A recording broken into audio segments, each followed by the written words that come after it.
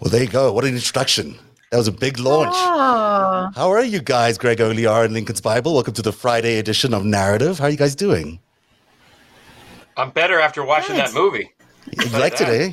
It was all for you. I used the word prevail in there. I noticed that. I did.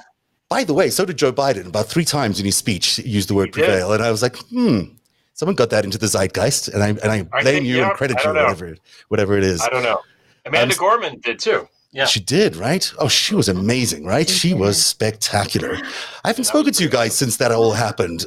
Tell me what you thought. Obviously, it was such a relief and a joy. I had been really nervous about it. I really thought with all the Q Proud Boy insurrectionist stuff, I was concerned. I thought maybe he should just, call the whole thing off, just do get sworn in and go right to work or whatever. And I'm glad that he didn't. This is why Joe Biden is the president and I am not, because he made the right call. I think it was great to watch. It was great to watch the former presidents there. Michelle Obama looked like she was going to fly off into the Marvel Comics universe and start actually kicking ass. It was great from a sense of unity. And I try to watch these things with the idea of, okay, what would somebody who doesn't follow this stuff or isn't really paying attention, what would they think? And I don't know what in that speech would be bad. I mean, I know Sean Hannity found stuff, but it was just a great, great speech, I thought. It was simple, and I loved that he talked about truth and how important truth is and telling the truth from lies and how it's our responsibility to do that. Because I really think that's what Donald Trump gave us. That was really ultimately his legacy, is he waged a 4-year war on reality, and reality lost. And now not only do we have to reassemble the mess he made, we have to reassemble the reality that he broke apart. And that is the biggest challenge. The coronavirus stuff is awful. Obviously, there's a death toll on par with the Second World War. I have confidence that Joe and that team are going to do everything they can do, move heaven and earth to get that going as soon as they can. And everything that's happened in the last 2 days has borne that out. But the war on truth, man. I think you're right. I mean, that's something that's going to take a while. And but I was not giddy. I was not joyous. I was mostly relieved and sad. I think I was sad a little bit because I realized in that moment, I've spent a lot of time the last 4 years on Twitter presenting hopeful optimism. That's sort of my brand. But, I'm terrified. I was terrified like everybody else. But I look back now and I'm like, we believed you, Greg. So close. We came so close to not winning this thing. Yeah. And if we had lost, everything would have been lost. And I don't think people really realize, not our audience, I mean, people at large, I think they don't really realize what the stakes were. Oh, you're so right. You're so right. Yeah, it's one of the reasons I made that movie. Just I don't know if people realize how close we were, and it really did take the citizens of this country to move this. I mean, it would not have happened without the actions of so many people on social media, in the media in general, people who encouraged the voting organizing. All that stuff was important to get us to where we are today. And it really was the citizens who sort of got rid of this, fascist enemy that was coming upon us. So, and I don't think people realize it was that. They just think it was sort of a regular flow of business or of politics, but it really was much bigger than that, and a remarkable story about American democracy. LB, what do you think? Oh, well, I echo all of that, and I had the same experience. And actually today, I was just saying to Zeb before we came live, it was kind of it just wasn't a great day.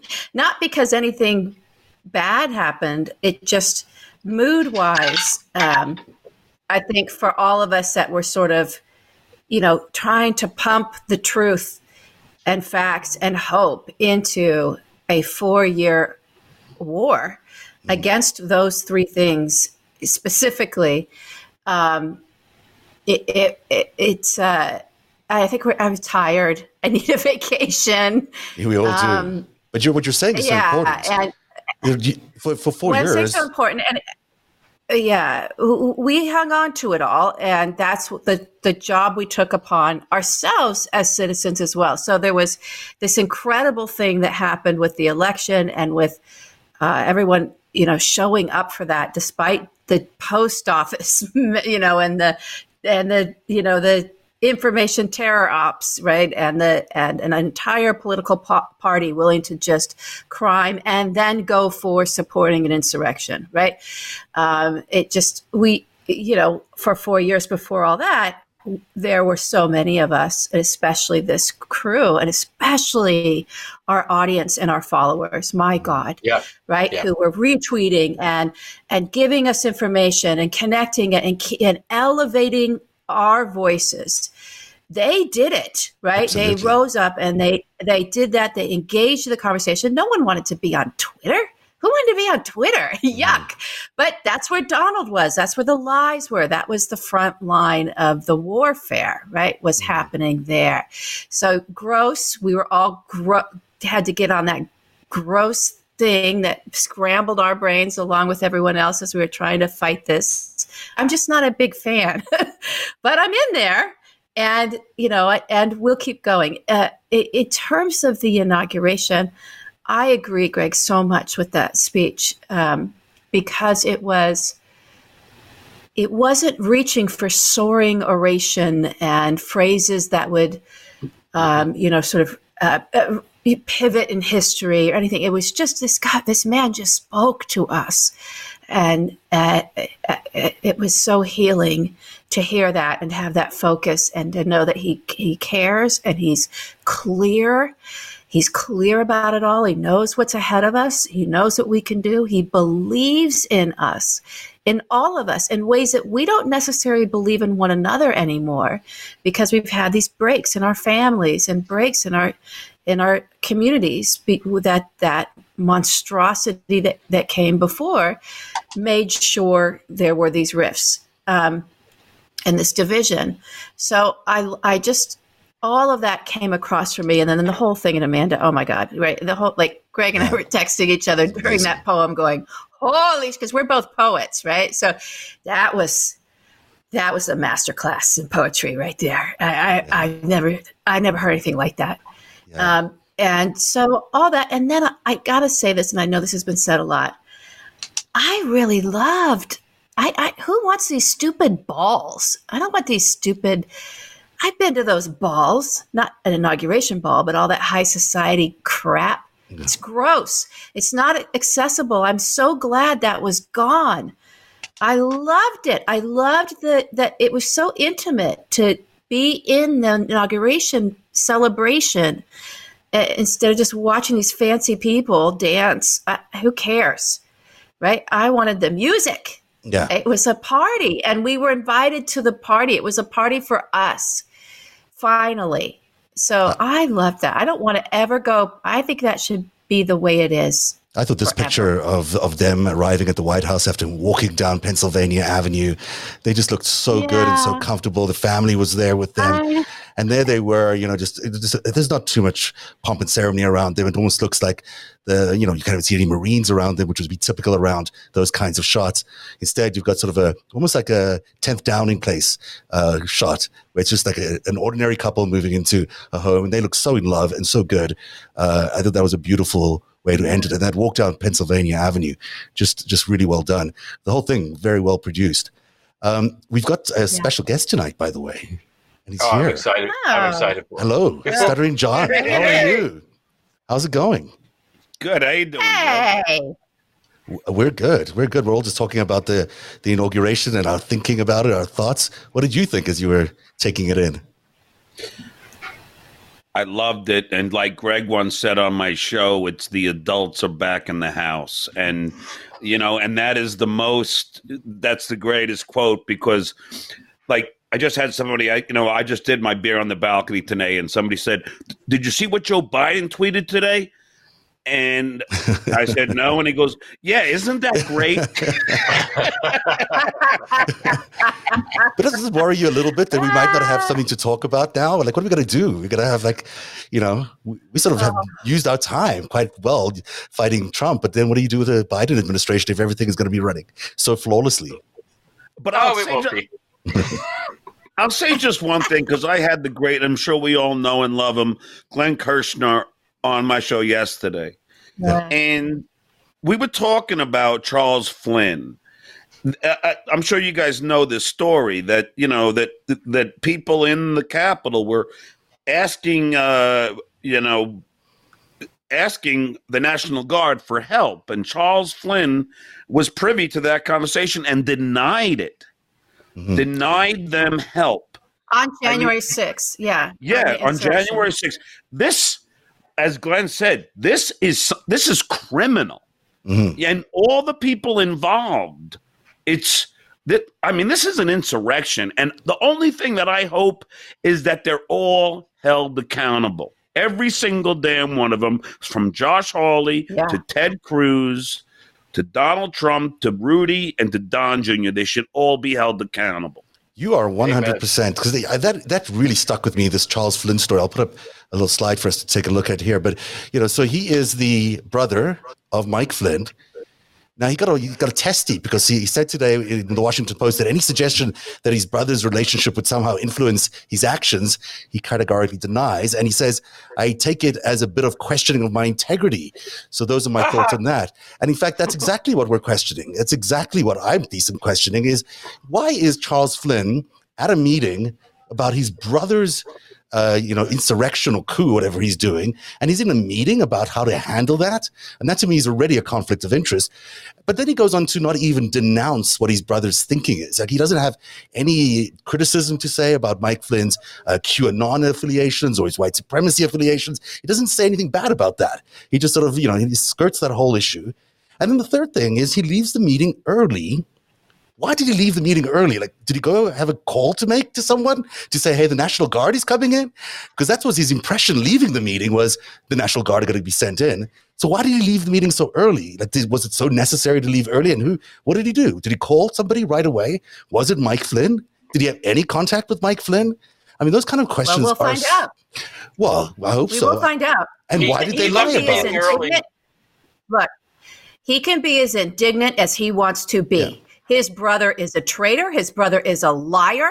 His brother is an insurrectionist. His brother has been running a military grade psyop on the American people. Much of it incredibly illegal.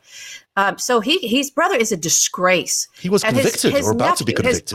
He was convicted. His brother's son, also his nephew, a disgrace for what he did in the 2016 campaign and how involved he was with all of the information terrorists that helped to inspire the insurrection. His nephew knows Ollie Alexander. So spare me your indignancy, right? Yeah. And the one thing that came out on that, what we're about to learn whether, families of paid foreign agents, which Mike Flynn was and didn't disclose it, for 2 countries, that families of paid foreign agents, otherwise sometimes known as spies, especially when they don't disclose, when they don't register. And Mike Flynn was a spy for Turkey and for Russia. Absolutely. And he tried to abduct a cleric, a U.S. resident, kidnap him and bring him over. To serve up to Erdogan for Erdogan's own version of bonesaw justice, I guess. Who fucking knows? That's Mike Flynn. Mm-hmm. So, we're going to find out whether those families are like mafia families, right? That's what we're about to find out. And in many cases, I suspect there's quite a lot of overlap in that blood oath and that blood loyalty between those 2 groups. Number 2. He was told by the head of the Capitol Police when they were calling, begging for help. This is the reporting. They are in this. They're here. They're rioters. We need help. We need reinforcements. We are overwhelmed. This is while the Capitol Police officers are lying on the ground, bleeding to death, dead. Yes. Okay. They called him, and that motherfucker. What did he say? He said they're peaceful protesters. That was his on the record response in that moment when the head of the Capitol Police is calling for help. He's objecting to it. How did he know that? Why is he believing that he knows more about what these people are in the moment, in the midst of a violent riot and insurrection and invasion of our Capitol, than the actual head of the law enforcement on the ground? Why isn't he listening to the head of the Capitol Police? Why is he objecting, saying, no, those are peaceful protesters? And to which the head of the Capitol Police, I believe that's who it was, said back to him, You're right. They're not anymore. Not they're not anymore, baby. and they are violent right now, and he refused to They're still send violent right anyone. now. So I don't want to hear it from this man, because clearly he knew he had some preconception of what this was all going to be, and knew that those people were heading to the Capitol and were going to be doing their quote unquote protests at the Capitol, which of course turned into a violent riot, because their brains have all been scrambled. And inside of there are all these Proud Boys and all of these, active measures, violent fuckers, right, in there that actually were insurrectionists and actually ready to execute. Their plan Going was through to the be hallways, violent. calling out for Pence. Yeah. Their plan was to be violent. So why is he carrying the propaganda in that moment? And why did he even know that? The concern in the room was that they didn't want the bad optics of the National Guard facing off against these armed insurrectionists. That's not bad optics. That's your job. That's not something you can think is bad optics. It's insane that we've been in this situation. I want to say something that, just to put it very bluntly, we are still in a national security crisis, because if those guys are still in there running the military with all their, 1 in 5 of the protesters at the Capitol riots, or call them what you would, the siege, 1 in 5 is a veteran or a military member, current serving military member. That's 20% of that crowd. There's a lot of people inside the military that are sympathetic to that group of people. And now there's potentially an armed, a command structure that is also maybe influenced by the Mike Flynn insurrection plans and who knows who else. This makes me feel like we're in a national security crisis, and still there. We're still as urgently in that crisis as we were before, because there's nothing stopping them from trying again, especially if they've still already built the structures and they've even tried once. Well, the good news is that we have, somebody in charge who's going to do something about it. My question is, how many siblings does this asshole have? There was his sister was singing the national anthem, or God Bless America, and his brother with this thing, and these are not good-looking people. Is there only 3? Or are there more? Like, how many are we going to read about another Flynn sibling doing something fucking awful like a week from now? As many as he has lawyers. Run a report on this, because I don't like it. And I was going to say before, he left that meeting early in exactly the same way that Jared Kushner left the meeting early with the adoptions meeting early. I remember that. Right. Yeah. Maria Butina was back in the news a little bit this week. We're going to learn. Did you see that? Oh my God. I didn't see that, but I called her out. I'm like, bring Maria Butina back. That was more fun than the reason she's in the news is because she, Paul Erickson was the operator. That they started a company together, and they were funneling funds out of the NRA. Oh, yeah, he got pardoned. To Russia and back. Well, he is one of the two people that Trump pardoned on the way out the door. The other one is Elliot Brody. These two people are serious criminals, and were involved in taking foreign money and funneling into the Trump campaign, either through the NRA or through Qatar or whomever other was trying to buy their influence in the inauguration. These guys are not the kind of people that Donald Trump should be allowed to in any way pardon, because he's a co-conspirator with them. Do you guys have any sense, and I know we spoke a little bit about this to Glenn as well in our show a few days ago, but do you have any sense of how he thinks he's going to get away with having these guys pardoned? I want to hear what John has to say about these parts. Yeah. If I want to talk without being interrupted, I'll go on John's show. John, talk.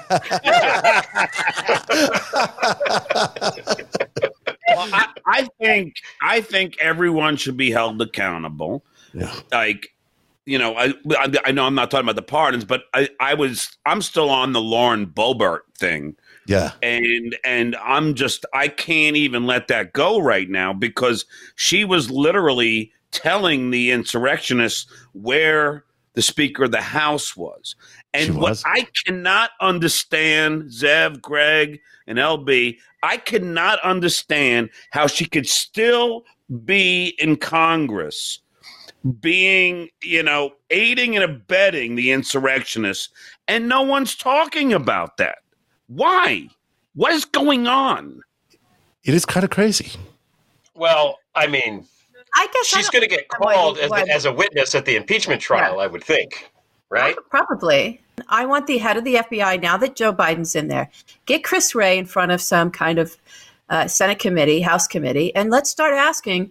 We need a briefing by this guy, because we still haven't even had that, of what, he just sort of did a conference and said some stuff amongst other people, but not a full on, briefing and tell us where the investigation is. Tell us what you know about about the planning, about the operations, the coordination, the communications. Who was it from? Oath Keepers, 3%ers. Were there the base, which is the most violent and deadly, one of them, white extremist domestic terrorist groups that we have, literally Al-Qaeda translated as in English as the base, and Proud Boys of those big ones. Who was there and present of that? What about the leaders that they were able to give sort of a tap on the shoulder? And we do have that reporting, and told them, the FBI was like, we know what you're planning, do not come. Right. And so if the FBI knew what was being planned and actually warned the leadership, the most dangerous folks out there, not to come or they'd be immediately arrested, was the president also briefed on this? Was, General Flynn's brother also briefed on this? What, what was the FBI doing in terms of briefing the administration? Not that the administration wasn't aware of everybody coming, because again, as I keep saying, the conspiracies and the white supremacy and the terrorism was coming from inside the House, from the administration out. It wasn't just something happening out there that he was capitalizing on. Our former president was at the heart of all of this, with his son, with Giuliani, with Mike Flynn, with Eric Prince, with, Roger Stone and Steve Bannon. This is what these motherfuckers have been up to this whole time. Excuse my French. So I want to know, what did the FBI know before this thing happened? And did they inform, so that we can know that they were actually briefed, and the administration or any of these people brought in, the former administration brought in front, and especially for the trials coming up, can claim, oh, we didn't know how bad, we thought it was just a peaceful protest. They were just going to be, it was going to be Brooks Brother riot 2.0. I want to know, what were they told? Why can't we get that? Why can't we get this information? Good point. But the other thing that I wanted to, I don't know if you saw it today, Alexandria Ocasio-Cortez said that she doesn't know if she can, she fears who's in her own, Congress right now. I mean, that's insane that these Republicans keep going in with guns. Yeah. I mean, could you imagine not going to work and being afraid to work with your colleagues who are supposed to be representing the American people in a democracy? Yeah. Some of them are clearly some Nazi-ass people there. That Madison Cawthorn guy is basically Dr. Strangelove as a young man, right? He's a Nazi. And I made that up. And perfect, yes. Right? Yeah. Genius. Yes. Yeah. Oh, so, my God. And he's a fraud, and these guys are packing heat. Andy Harris of Maryland brought a gun into the things, and it's like, what are you doing? You do not need to have firearms there. You don't need it. I mean, it's ridiculous. Well, they're doing their swagger, right? This is their swagger. This will be their content. This is for what they think. You're going to jump out of an airplane and be like, I'm a pirate? Yeah, they're and they're like, oh, we're going to upset the libs. We're going to set them off because we have a right to carry our arms. And they're doing this. They're running their political op in the middle of, this sort of also changing the topic. Real event, because they're still not processing, or they don't want to be part of the processing of how real this thing is. These guys still think, and women think, they can do fantasy role play with this whole thing. It's just a big cosplay, and that will somehow continue to work. Let me tell you, it's going to fall apart. It's going to fall apart on them in a big way. There was money behind that insurrection, real money. It's being tracked down. It's going to be bad. This goes back to what John was saying about us not taking it seriously. I mean, there's sort of a sense that this was sort of either like role play or something, but it wasn't an actual insurrection attempt. And it was. I mean, we can't keep people in the media aren't even calling it a siege or an insurrection now. It's a Capitol riots. There's very little. there's very little investigation being done to the point you were making, LB, about, and John, about why are these senators in there trying to delay the vote by finding all these mechanisms to delay the vote? They were doing it in order to allow these insurrectionists time to do their business out there, to kill more people, and maybe find Mike Pence, and maybe find Speaker Pelosi and put them into some sort of compromising position. It's a very serious event. I don't think there's been anything like this in American history, and everyone's sort of well, let's shrug our shoulders and move on. We can't do that. The last time something happened like this was when Booth shot Lincoln. Period. Yeah. That was the last historical event that's even remotely like this. Yeah, exactly. And I'm not exaggerating. That's what they were there to do. And John, to your point, the LARPers, the role play, cosplay people that we made fun of, that's 85% of those people. They're just there for the whatever. But there were other people there that were there to do violence. I think there's different types of people that were involved in this event. Ex-military, ex-cops. Yes. I mean, they had a plan. Mm-hmm. They had a plan. Yep. But the guy with the horns, and all the idiot people are there as a distraction. That's the distraction. All of these people have been radicalized, though. All of them. Yes. Right. Yep. And so, and what we're now seeing, because inside of the psychological torture machine that is QAnon, that's just intentional. That's a weapon, by the way. Everyone needs to think of that as a weapon. It's a psyop. It's a propaganda. This is how dangerous propaganda is. John, I've been on your show with you talking about how dangerous this shit is. It is a weapon of war, and this is what it looks like when it's, matched with the kinds of tools and architecture and structure that the online virtual world allows to happen for people. Okay, so this isn't about fake news. This is about creating an alternate reality. There are ways to do that the gaming world knows very well, that takes people into and if you're putting propaganda in there rather than just playing a game. But it's the same architecture. You're taking people's minds into an area where they literally lose touch with reality altogether. It's very dangerous shit. It's a military grade psyop was unleashed on people. That's what it is. Everyone needs to think of it that way. I do think it's psychological torture. So you have now, because part of that prophecy cult, part of that torture machine, that psyop was that on inauguration, this big event was going to happen. That didn't happen, right? Joe Biden became president.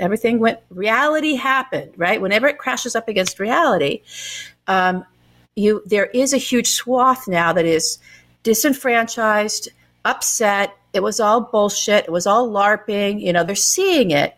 And in comes the other group that's been radicalized and has been behind a lot of radicalization themselves, the very violent extremist domestic terror groups, right? The violent extremist white supremacist militias that are loaded up with ex-vets and or vets, ex-military, cops, all of that, right? Because those groups are heavily targeted. Oath Keepers specifically targets ex-military, right? And they get databases of, vets for Trump. They get all these databases full of veterans, and they pump the propaganda, and radicalize.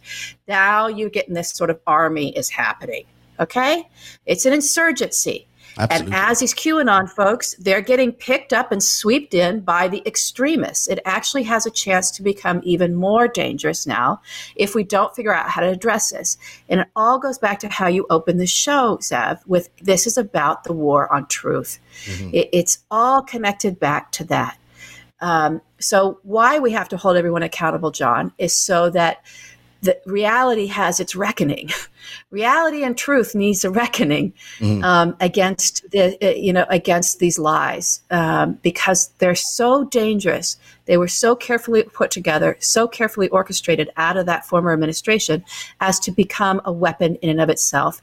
It was supported by the Murdochs. It was supported by Bannon and Breitbart, by mainstream media machine, as well as an online media machine. It's all of that architecture is hooked into these databases with folks, and they're just pumping propaganda down. Well, then here's my question. Got to bring an end to it. Go ahead, Judd. I'm sorry. I mean, here's my question, though, and this is the scariest part, are Republican senators going to hold Donald Trump accountable in this impeachment? Now, I mean, they have to. If they don't, then it literally is saying that it's okay to defy democracy. I mean, like, are they going to do it? Lindsey Graham's out there saying, oh, we should leave Donald Trump alone. Like, I don't understand that. This guy, incited an insurrection. He should be held accountable. Rudy, Don Jr., Josh Hawley, Ted Cruz, all should be held accountable. If they're not, then we are doing the wrong job, and these people should be out of office. For sure, because they'll be back with more. John, I always get a sense that you, because of your Howard Stern history and whatnot, you might have a better sense of what's going on in the middle of the country than us sitting here in the West Coast and the East Coast. But how do you convince Middle America, especially the ones that have come under this kind of influence? How do you convince them that they've been lied to? Look, Howard Stern right now is having the same problem because he is a firm non-supporter of Trump, and he's lost a lot of his base because people, can't, because they're so in love with Trump. Don't forget, this all started with the Tea Party. If you can recall, when Obama got elected, Mitch McConnell said our main goal is to make sure he's a one-term president. The Tea Party was formed. They go to Washington with racist posters and everything else. Like, all this hate started. I mean, obviously it started a lot right. Longer than that, but it's all seemed to be going in this direction. So I can't speak to these Confederate flag holders, Zev. I mean, you know what I mean? I don't understand. Like, I don't understand any kind of racism, but this is what it is. I mean, all these guys are the Confederate flag and everything else. I mean, the Camp Auschwitz. I mean, these people are all about hate and bigotry. Yeah, that's right. And racism. So even if they are convinced that QAnon was a lie, and even if they're convinced that Donald Trump didn't win the election, they'd still be in the same headspace, you're arguing? They'd still be the same racist, Confederate-loving people that they were? Zev, only, 19% of Republicans think the election wasn't rigged. Only 19%. Right. I mean, when it's been proven a billion times over, I mean, how do you convince? It's like trying to convince a flat earther that the world is round. It's just like, I don't know if you can penetrate those brains if they even have one. Mm-hmm. Did you read the Anne Applebaum column today in The Atlantic? There was a interesting read where she spoke about how the only option to deal with these insurrectionist types or these white supremacists is by coexisting with them and trying to bring them alongside, and trying to shame them or in any way hurt them is actually going to be counterproductive. And she estimated, I think, that as many as 10 to 15% of the U.S. population are truly seditionist. Now, that does not sound like a large number, except it's 10 to 15% of the U.S. population. It's a lot of people. It's a huge concern if you think that many people are in that mindset. And she also did this really interesting thing where she sort of wandered around the world showing different examples of what other countries have done. And she looked at Ireland, Colombia, and Iraq. Those are all countries that have had sort of the same kind of secessionist movements or insurrection movements. In Ireland, they landed up building lots of community centers, helping them develop job centers and helping the young people get together, not really confronting the main issue, but trying to build community. In Colombia, they actually pay them to return to normal life because there they sell a lot of drugs to make money for the FARC. But instead, they pay them to return to normal life just to keep them on this straight and narrow.